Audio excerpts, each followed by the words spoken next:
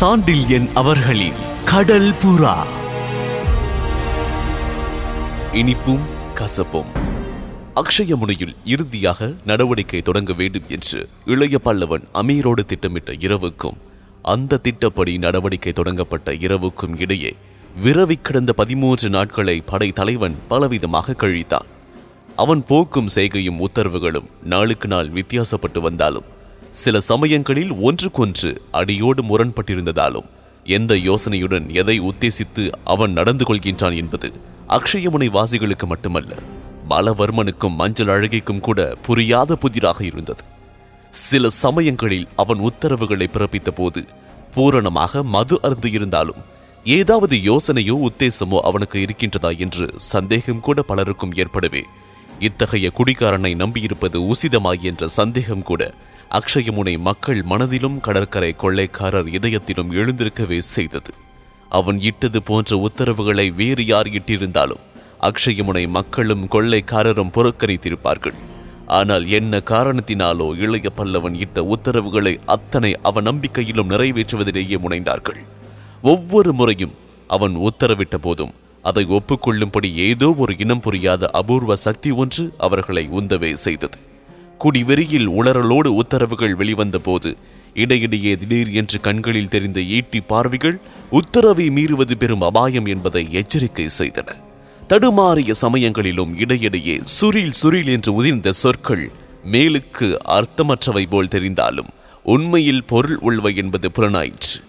ஆகவே படை தலைவன் இடும் எந்த உத்தரவையும் தீவிரமாக எதிர்க்காமல் அக்ஷயமுனை வாசிகள் நிறைவேற்றியே வந்தார்கள்.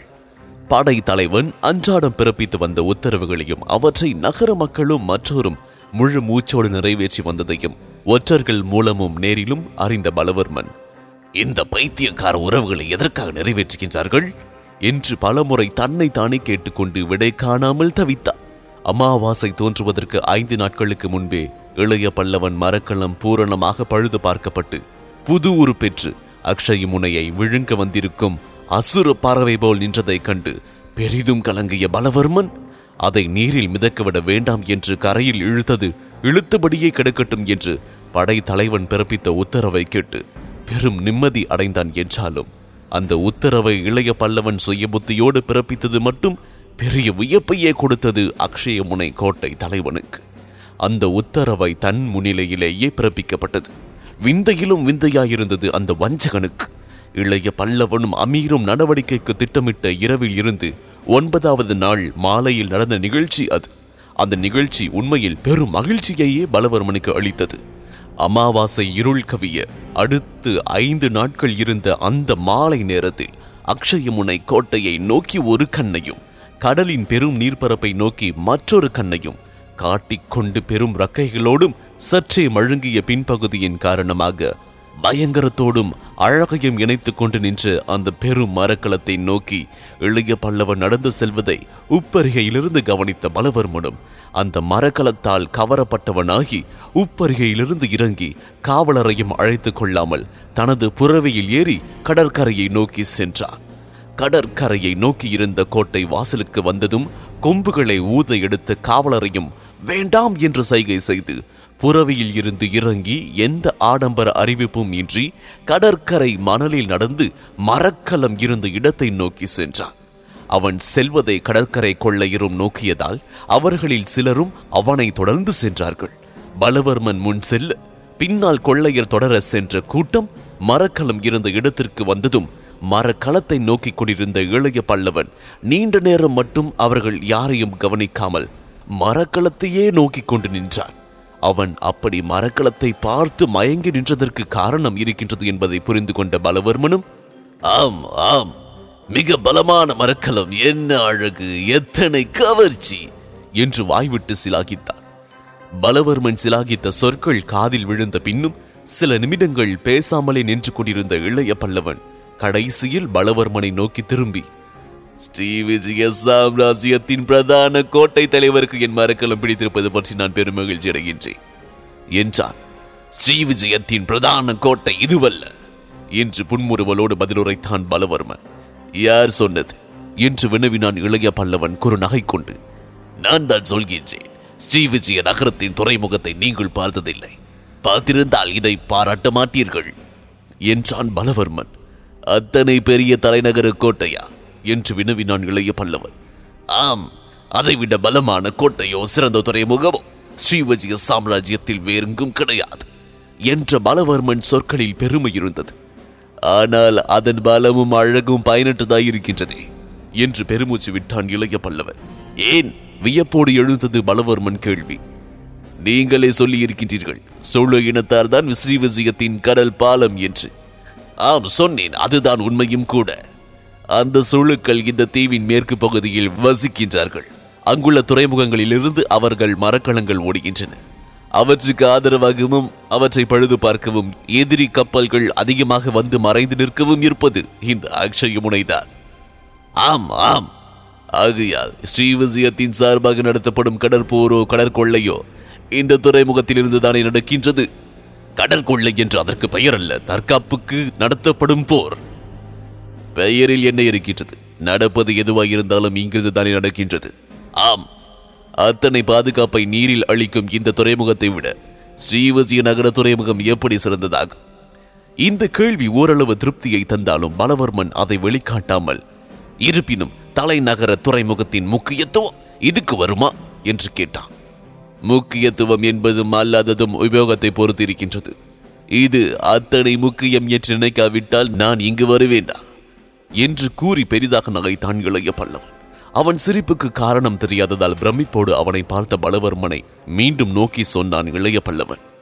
பலவர்மரே, இந்த கோட்டை அத்தனை முக்கியமல்ல என்று நினைத்திருந்தால் நான் இங்கு வந்திருக்கவும் மாட்டேன், இத்தனை பெரிய இணையற்ற கப்பலை இந்த இடத்தில் நிர்மாணம் செய்திருக்கவும் மாட்டேன் என்று பலவர்மன் எதிரே இருந்த மரக்களத்தின் மீது சில வினாடிகள் கண்களை ஓட்டினான்.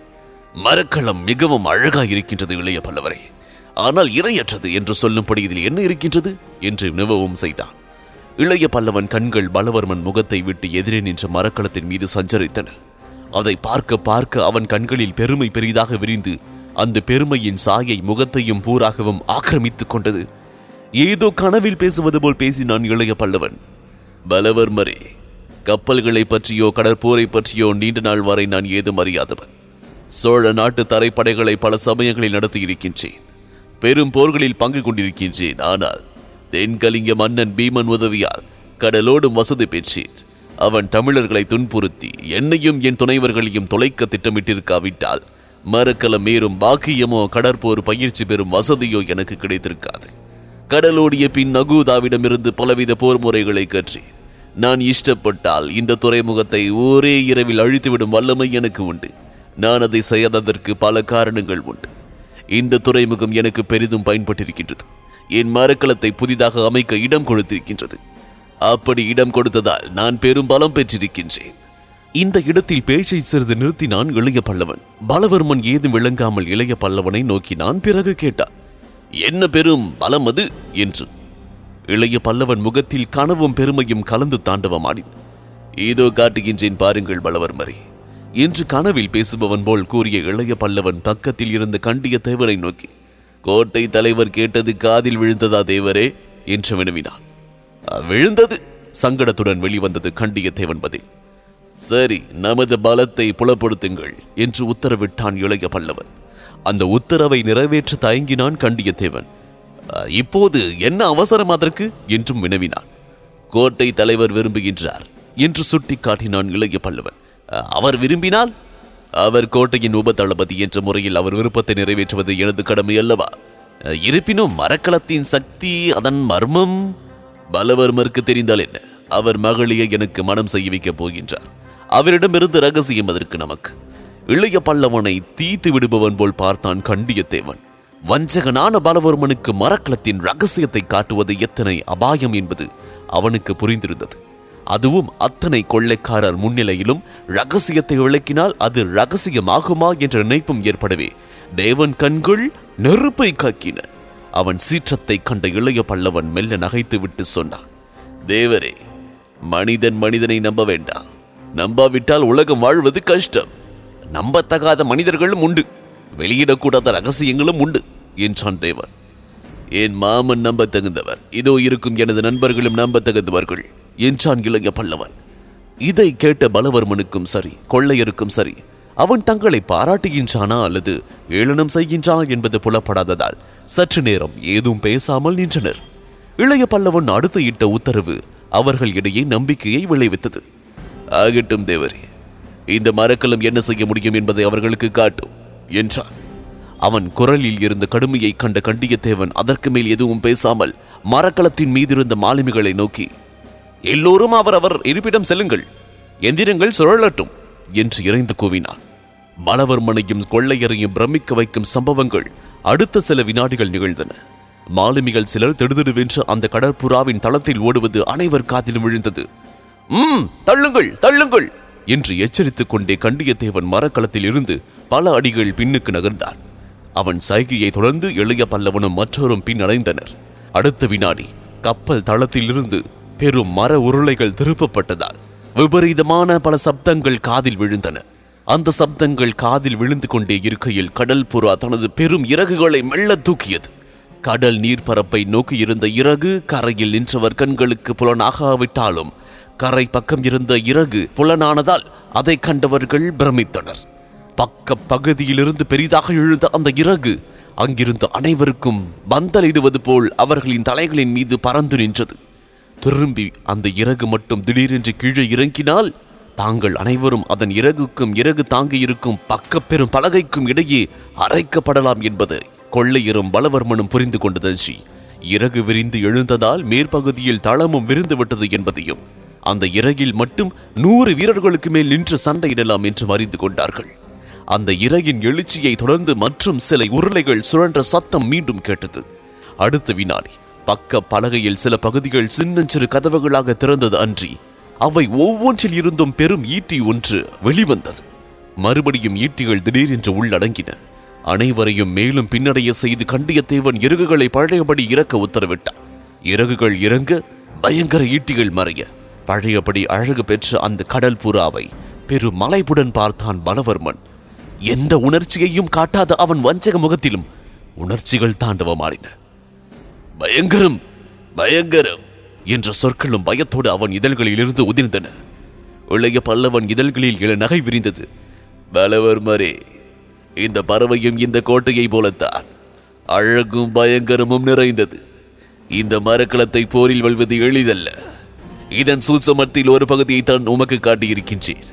இது முழுதும் தயாராகட்டும், மீதியை காட்டுகின்றேன் என்றான் படைத்தலைவன் குரலில் மகிழ்ச்சி ததும்ப. முழுவதும் தயாராகிவிட்டது படைத்தலைவரே, திடீர் என்று குறுக்கே புகுந்தது கண்டியத்தேவனின் குரல். இளைய பல்லவன் அவனை ஒரே வினாடி நோக்கினான். நல்லது நல்லது தேவரே, இத்தனை சீக்கிரம் மரக்கலத்தை அமைத்து விடுவீர் என்று நான் எதிர்பார்க்கவில்லை என்றும் சொன்னான் ஏதோ விளங்காத ஒளி படைத்த குரலில். முடிந்துவிட்டது படைத்தலைவரே, இன்றே கடல் ஓடவும் போர் புரியவும் இந்த மரக்கலத்தால் முடியும். உங்கள் உத்தரவுக்குத்தான் காத்திருக்கின்றேன் என்றான் கண்டியத்தேவன். எதற்கு உத்தரவு என்று வினவினான் படைத்தலைவன். நீரில் மரக்கலத்தை மிதக்கவிட என்றான் தேவன். இதை கேட்ட பலவர்மன் முகத்தில் திடீர் என்று பயத்தின் சாயை படர்ந்தது. அதை கன நேரத்தில் கவனித்த இளைய பல்லவன் திருப்திக்கு அடையாளமாக பெருமூச்சு விட்டான். பிறகு கூறினான், சில நாட்கள் போகட்டும் தேவரே என்று. மிதக்க விடவா? தேவன் குரலில் வியப்பு ஒலித்தது.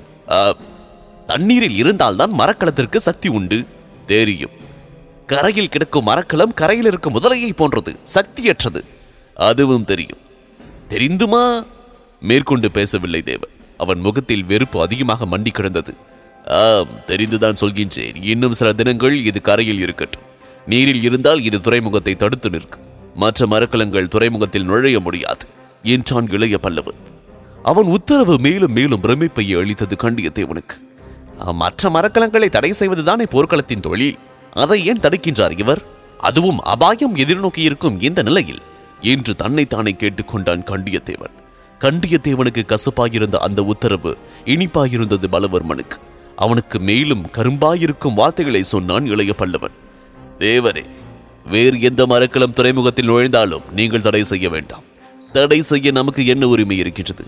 தடை செய்ய வேண்டியவர் இவர் என்று பலவர்மனை காட்டிவிட்டு கோட்டையை நோக்கி நடக்க துவங்கினான் இளைய பல்லவன்.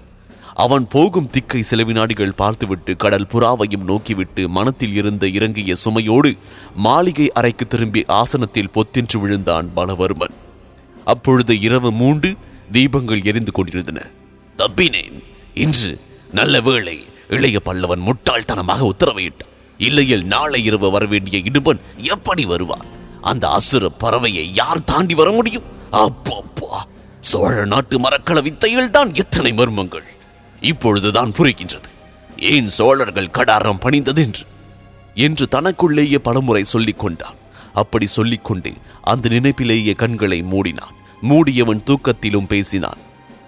உத்தரவு நல்லது, கண்டியத்தேவனுக்கு கசப்பு, எனக்கு இனிப்பு என்று முணுமுணுத்தான். அப்படி முணுமுணுத்தவன் யாரோ தன்னை உலுக்குவதை உணர்ந்து கண் விழித்தான். அவன் கண்களுக்கு எதிரே மஞ்சள் அழகி நின்றிருந்தாள். அவள் நிலையை கண்டு பலவர்மன் அதிர்ச்சி அடைந்தான். இதன் தொடர்ச்சியை அக்ர மந்திரம், மூடு மந்திரம் இதில் தொடர்ந்து கேட்கலாம். இந்த பாட்காஸ்டை உங்களுக்காக வழங்கிய நான் டிஜே முருகா. சோஷியல் மீடியாவில் என்னை ஃபைண்ட் செய்ய Facebook ஹேண்டில் murugan.radio மற்றும் Instagram ஹேண்டில் murugan.dj. இந்த பாட்காஸ்ட் உங்களுக்கு பிடித்திருந்தா சவுத் ரேடியோஸ் மொபைல் ஆப்ல 5 ஸ்டார் ரேட்டிங் கொடுங்க. உங்களின் பேராதரவிற்கு மனமார்ந்த நன்றிகள். மீண்டும் சந்திப்போம்.